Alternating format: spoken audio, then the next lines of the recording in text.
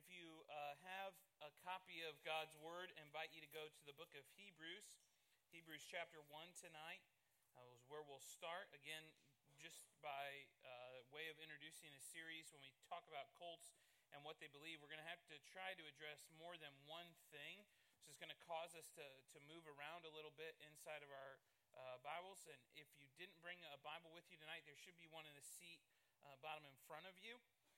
Also, just want to remind you, there are cards on your seat. We want you to take those and invite someone to come back and be a part of Crave with us either Sunday or next Wednesday. So, tonight we're going to focus on Jehovah's Witnesses and examine what they believe versus what Christians believe. And so, if you're there in Hebrews chapter 1, if you'd stand with me as we pay honor to the reading of God's Word, we're going to take a look at Hebrews chapter 1, verses 1 through 4. So Hebrews 1, 1 through 4. This is the Word of the Lord. God, who at various times and in various ways spoke in time past to the fathers by the prophets, has in these last days spoken to us by his Son, whom he has appointed heir of all things, through whom also he made the worlds, who being the brightness of his glory and the express image of his person, and upholding all things by the word of his power, when he had by himself purged our sins, sat down at the right hand of the majesty on high, having become so much better than the angels, as he has by inheritance obtained a more excellent name than they. It's the reading of God's Word, and we praise Him and thank Him that we get to do this week in and week out. Let's pray together this evening. Father, we come to you tonight, and we are aware that without your help, we can't get any of this right. Without your help, without your Word, without you revealing yourself to us through your Word, none of us have any hope of knowing you. So as we turn and evaluate others, we want to be careful and make sure that we're also evaluating ourselves and make sure that we genuinely know you. So if there's a person in here tonight who does not know you, that does not have a genuine relationship with you, pray that they would place their faith and trust in you for the forgiveness of their sins and begin to have an intimate relationship whereby they can know you better. And Father, we think tonight, we know that we sit in here, we'll listen to the word, but we know that there are other places around the city where gospel preaching is going to be taking place. And so we just want to pray for our friends, and we want to pray that you would bless them and you would encourage them. And we want to pray for them specifically. We want to pray for them by name. So think of our friends over at the Graceway Baptist Church, Bob Stevenson, Kyle Gangle, Tyler Shores, Bon Waller, Zach Beal, their whole staff, Father. We want to ask that you would allow them to increase. Think of our friends at Ridgecrest here in town. Think of Jeremy Muniz, Wayne Barron, Rich Langston, Randy Copeland, Kevin Cook, Nick Goodwin, Luke Harding, and the rest of their staff, Father. We just ask that you would bless them in an unreal and unmeasurable way, that they would know you better, and that they would be able to proclaim the gospel in our city clearly, and they would see much fruit as a result of it. And Father, we have so many things to celebrate and so many things to be in awe of, and things that we take for granted, like even the Bible that we hold in our hands, thinking about how you blessed us and blessed our country specifically. And we think, even as I was reading today, as we celebrate 100 years this year of the Chinese people having their own Bible, Father, we've had it for so much longer, and we don't interact with it enough. So we pray that you would be with our brothers and sisters in China, that you would raise up more and more believers there, that they, even in the midst of intense persecution and suffering, might know you. So be with us now. Help us as we engage with people. Help us to be charitable and kind. We ask all these things in your Son's name. Amen. You can be seated. When we think about Jehovah's Witnesses, we need, like we did last week, to set the history of Jehovah's Witnesses out in front of us. And Jehovah's Witnesses was started by a man named Charles Taze Russell in 1870. And realistically, Jehovah's Witnesses started as a group called, this is their name, the Bible Students. And they were formed around some key doctrinal rejections, namely the rejection of the Trinity and hell, as well as the belief that immortality could be attained. So started with the rejection of the Trinity and an eternal conscious hell. And so in 1879, Russell formed and started what would now be known as the Watchtower magazine or Watchtower Publications. If you ever encounter anything under that title, you're holding in your hands something that the Jehovah's Witnesses have published. And Russell, Charles Taze Russell, argued that in 1914, the world as, well, I would say as we know it, but we weren't there, so as they knew it, would end and God's kingdom would be set up. Well, Russell died in 1916, and Judge Joseph Franklin Rutherford came to power in the Jehovah's Witnesses. He was the next president of the Jehovah's Witnesses, and he changed the prediction of the end of the world to 1925. Nathan Knorr would come to power in 1942 following Rutherford's death, and no end times prophecy completed. Knorr's greatest contribution to Jehovah's Witnesses would be he was the one who began to train them specifically in door-to-door efforts. So Knorr comes on the scene in 1942 and begins training Jehovah's Witnesses to be even more aggressive in the outreach, the proclamation of the Jehovah's Witnesses message. And Knorr, while he's not known for this, did take a stab at when he thought the world would end and moved the date from 1925 to 1975. Well, in 1977, Frederick Franz became the next president.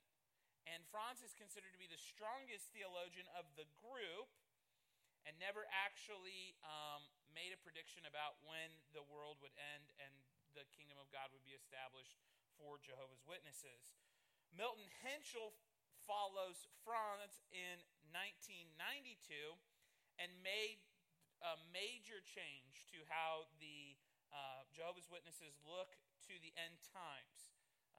He changed the understanding. Jehovah's Witnesses believe that there's a wicked generation that will be basically wiped out, and what Henschel does is say, look, that generation could be any generation at any time, because originally what Jehovah's Witnesses had done is they changed the prediction to be that it wasn't that the world would end in 1914. There was an error there. It was the people who were born in the generation of 1914. And Henschel in 92 recognizes we've got a major problem on our hands. All those people are about to die, so we've got to do something with the fact that this prophecy hasn't come true.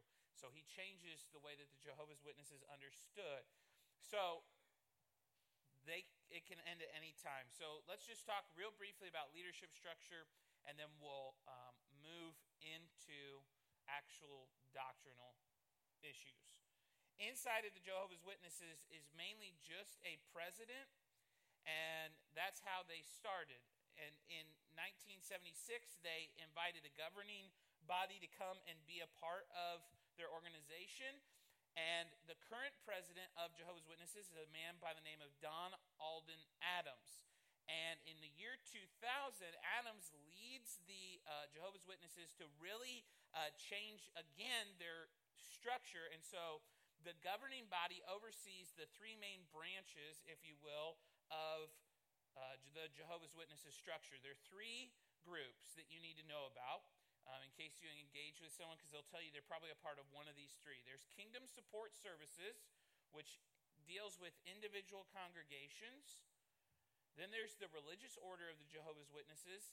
Those are what are called full-time ministers, even though they will work other jobs. Unless you're very high up in Jehovah's Witnesses, you don't serve in a full-time capacity like someone like me or any of the other staff pastors on our church. And then the final group that kind of helps to oversee the Jehovah's Witnesses as an organization is the Christian Congregation of the Jehovah's Witnesses, and they are the theological arm, and they handle all the religious matters of the Jehovah's Witnesses. So that kind of puts the Jehovah's Witnesses in front of us. Now, let's just talk about a few things before we dive into specific doctrinal distinctives. It is worth noting, because a lot of people will say, don't the Jehovah's Witnesses believe that heaven is reserved for 144,000 people? No, they don't believe that specifically. They do believe that there are 144,000 people who will have the opportunity to become godlike at the end of the world as we know it. The only problem with that is that group has already filled up. It was full at 1935. So none of us have that option in front of us if we were to become Jehovah's Witnesses. But we do have the opportunity to experience a heavenly paradise, and we'll talk a little bit about that throughout. Jehovah's Witnesses are primarily known for things like not celebrating holidays, not celebrating birthdays, not taking blood transfusions. Those are primarily what gets the most press time, because to the secular world at large, that is what is most interesting. I say that to say this. We're going to spend a lot of time tonight, over the next few minutes, talking about Jehovah's Witnesses, and none of what we're going to talk about has anything to do with why they don't celebrate birthdays, or why they don't take blood transfusions, or why they don't celebrate Christmas and major holidays. Because to be honest with you, none of that really honestly matters. I mean, it does, because it's connected. But we don't want to get into debates with people about why they lead out into practices. We don't want to get into discussions and try to have conversation with people and focus on the fact, why don't you celebrate Christmas? There are lots of people who will spend eternity separated from God forever that celebrate Christmas. That's not the issue.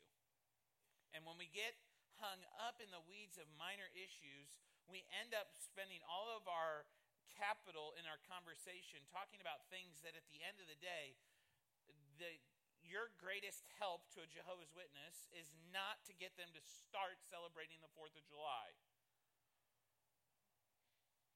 or to take a blood transfusion. What we need to do is we need to engage with people about what they believe, why they believe it, and what is the biblical response to it. So with that in mind, we're going to turn our attention to three, again, just touching some major doctrinal distinctives. What's different? Where and how do we argue?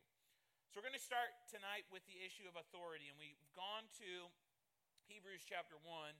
We've read that whole paragraph, but I want us to mainly focus on verses 1 and 2.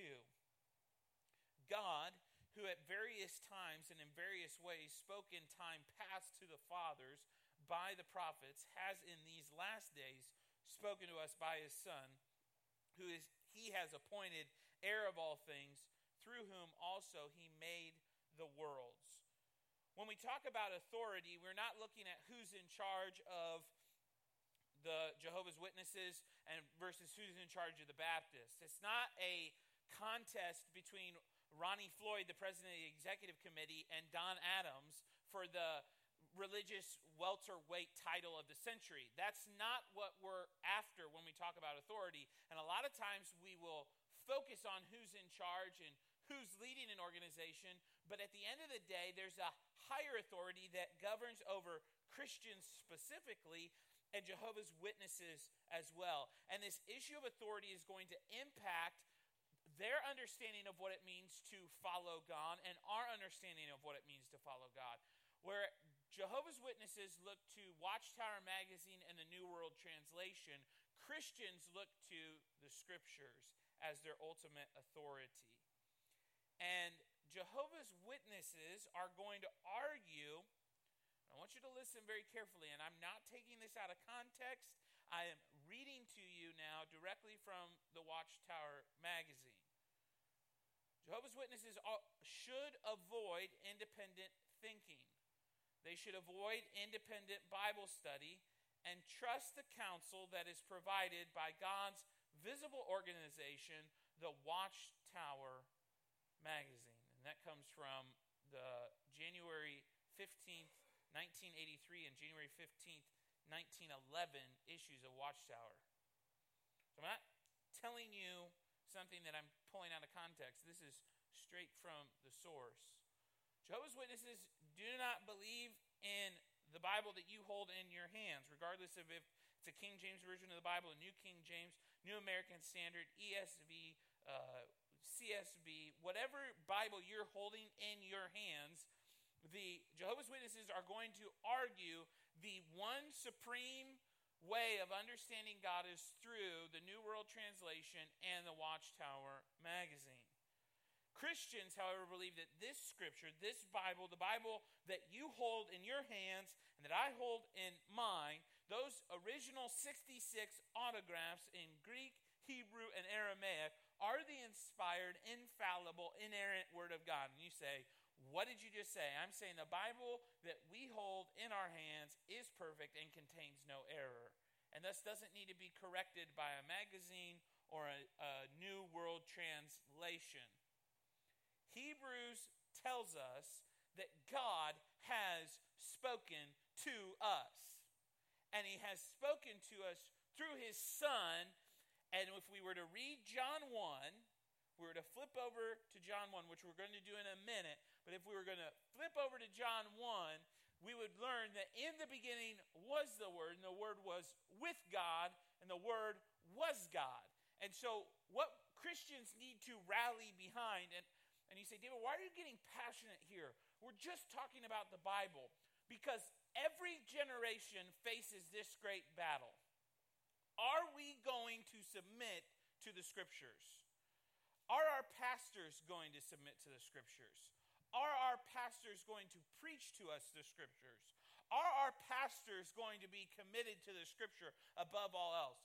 When I have a problem, are they going to come to me with the Word or their opinion? And what word is it going to be? Is it going to be God's word or man's word? The Scriptures provide for us all we need for life and godliness, provided that we actually read and study them. Flip over just a few pages to 2 Peter. 2 Peter chapter 1. I can't talk about this issue and not reference this passage of Scripture. I want to put it in front of you, and if you were to take a passage tonight, and I think all the passages we'll look at, but this would be a great one for you to chew and meditate on. Look at verse number 19. We'll read to the end of the chapter. And so we have the prophetic word confirmed, which you do well to heed as a light that shines in a dark place until the day dawns and the morning star rises in your heart, knowing this first, that no prophecy of Scripture is of any private interpretation. For prophecy never came by the will of man, but holy men of God spoke as they were moved by the Holy Spirit. Peter tells us, look, you want confidence, you want authority, you want to know who should be calling the shots in your life, you want to know where you should look to for the answers of what it means to follow Christ, you have it in the Word of God, because it came from God, moved by the Holy Spirit. The Holy Spirit is inspiring the authors through their personalities, their temperaments, and their gifts to give us His Word. Not an edited version of it. Not one that was entrusted and then some years later would be edited by men. And you say, David, okay, yeah, that's bad. They shouldn't do that. Right, but again, like, if we go through this series and merely only look at other people, are we not kind of like the Pharisees that are like, this is what's wrong with you? And John the Baptist shows up on the scene and he's like, you people are bad too. Like, it's not just them, it's all. Right? All.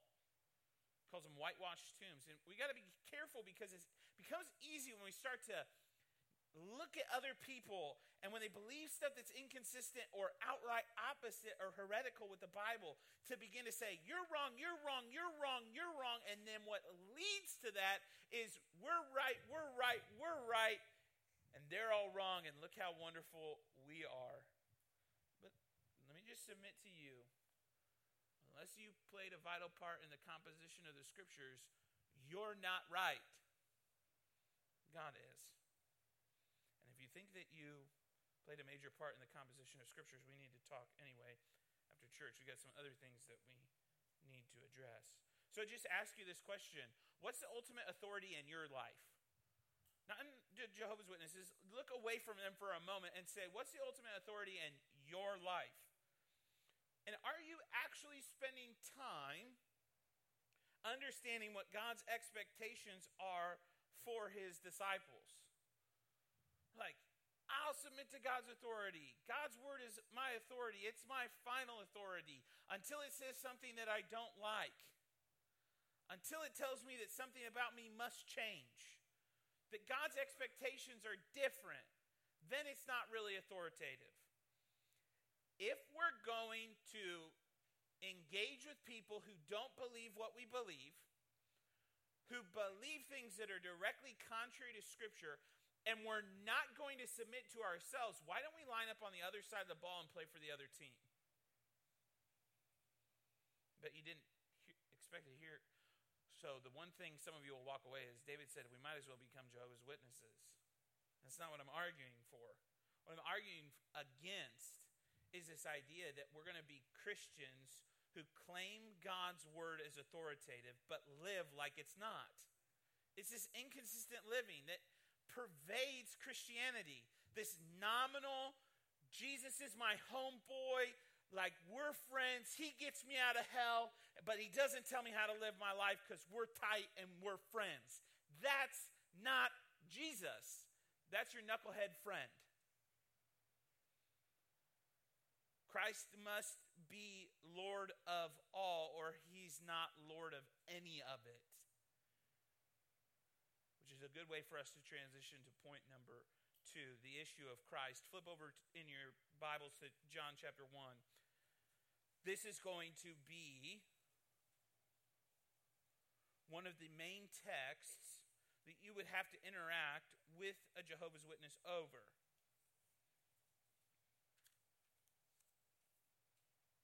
John chapter 1, we'll read the first 5. And just in case you're wondering, I know some of you are still flipping over there, so you can listen as you turn. Yes, the passage that we read as our call to worship sounds similar to this passage, and that's intentional. We try and link our call to worship to what we're going to be covering inside of our sermon text, because we want the word to begin to prepare you even as you're singing. So when somebody gets up at the beginning of service, you're not just tuning them out and being like, okay, somebody's got to read the scripture so we can get started. Like it's some sort of starter's pistol that until it's over, then we know it's time to go. No, it's linked together so that the word is constantly working even as we're singing.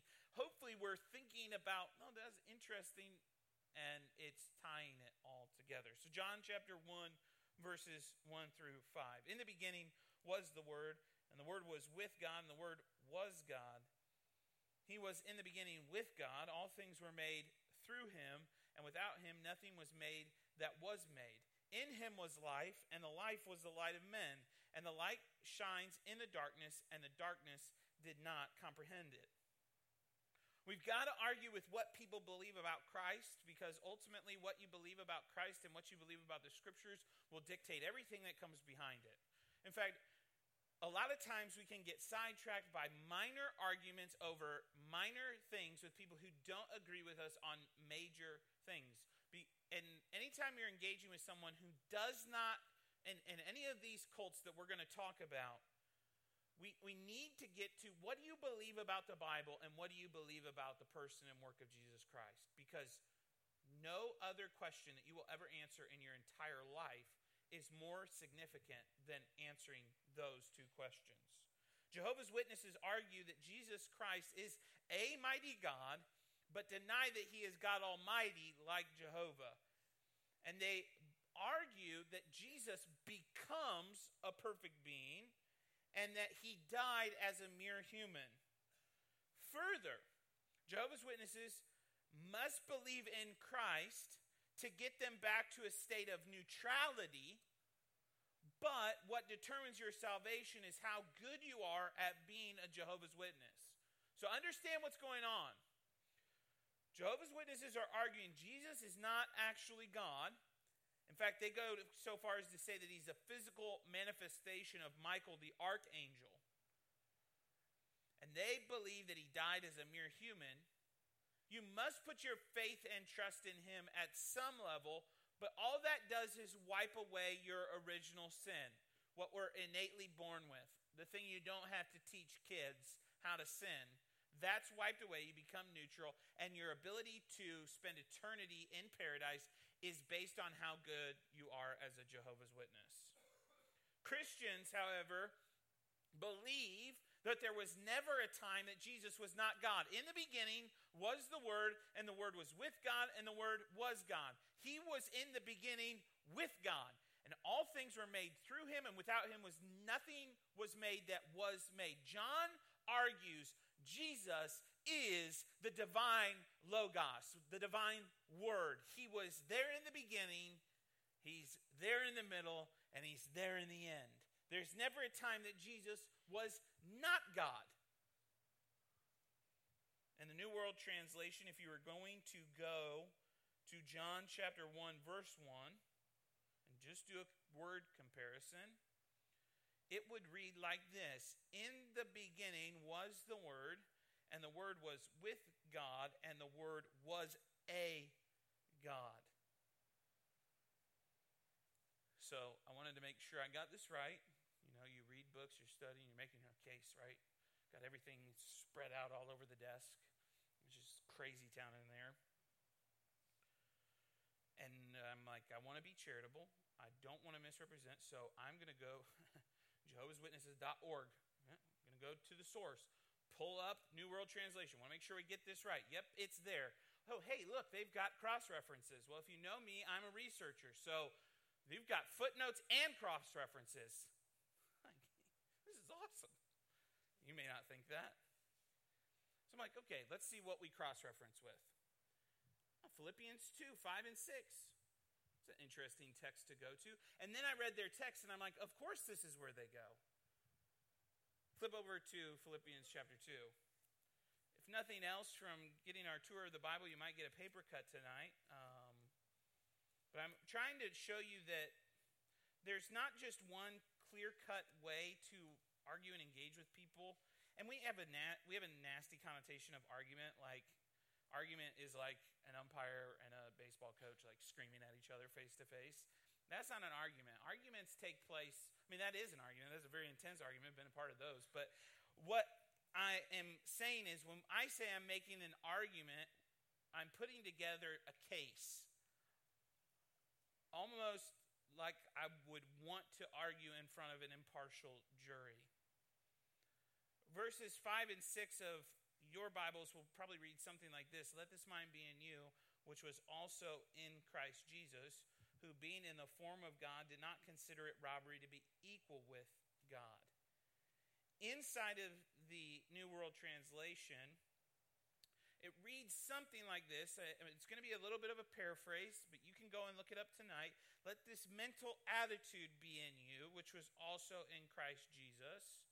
Then it will talk about being in the form of God, and then it will make this odd reference, namely as a result of a seizure, and goes on to talk about who Christ is. Jehovah's Witnesses argue that the reason why, according to their translation, I'm not saying you'll get into a conversation with a theologian who will argue this, but I'm saying if you really value the New World Translation, take them to Philippians 2, 5, and 6 and ask them, you're arguing, according to this passage, Jesus believes he's God because of a seizure. If they're honest with what lays in front of them in the text, they will have to agree.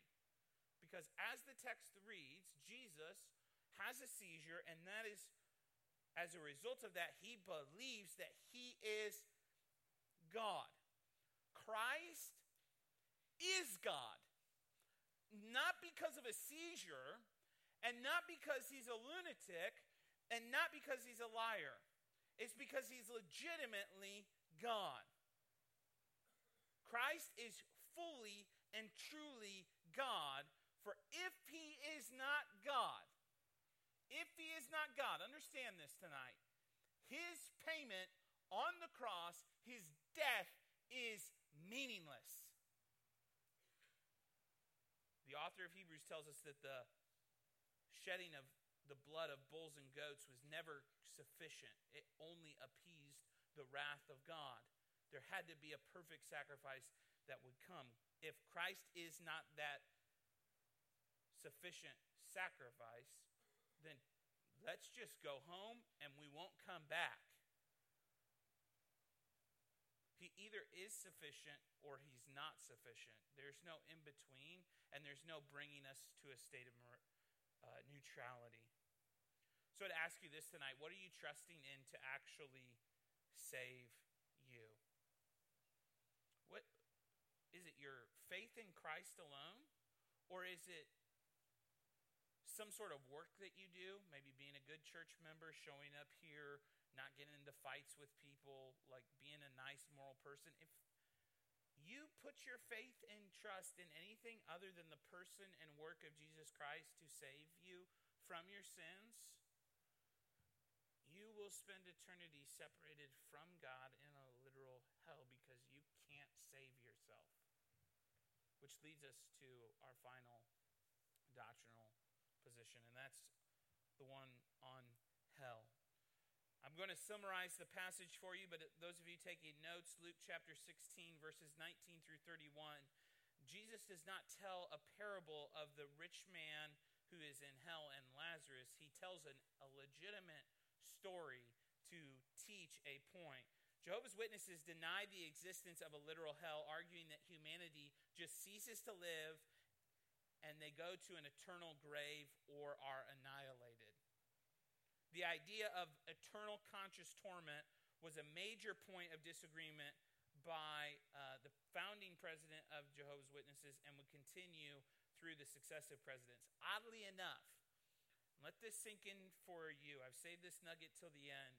The first 4 presidents of Jehovah's Witnesses were raised as conservative Presbyterians, conservative Baptists, and conservative members of the Reformed Church, all of which argue for a literal and real hell, all of which those original 4 founding presidents rejected as a key sticking point of what it meant to be a Jehovah's Witness.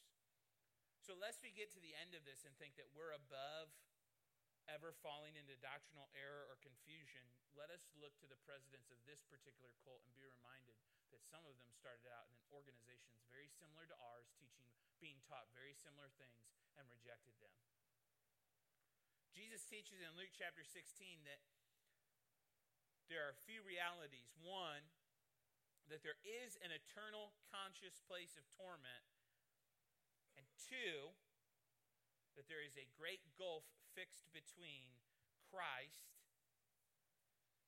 in heaven and those who are in hell. This is what the rich man says. He says, send someone to just dip their finger in water and let it drop on my tongue. We know that he's told it's impossible because there's a great chasm fixed between us. And finally, we also know that in that teaching, Jesus tells us that the rich man implores that someone go tell his family members about what is coming for them.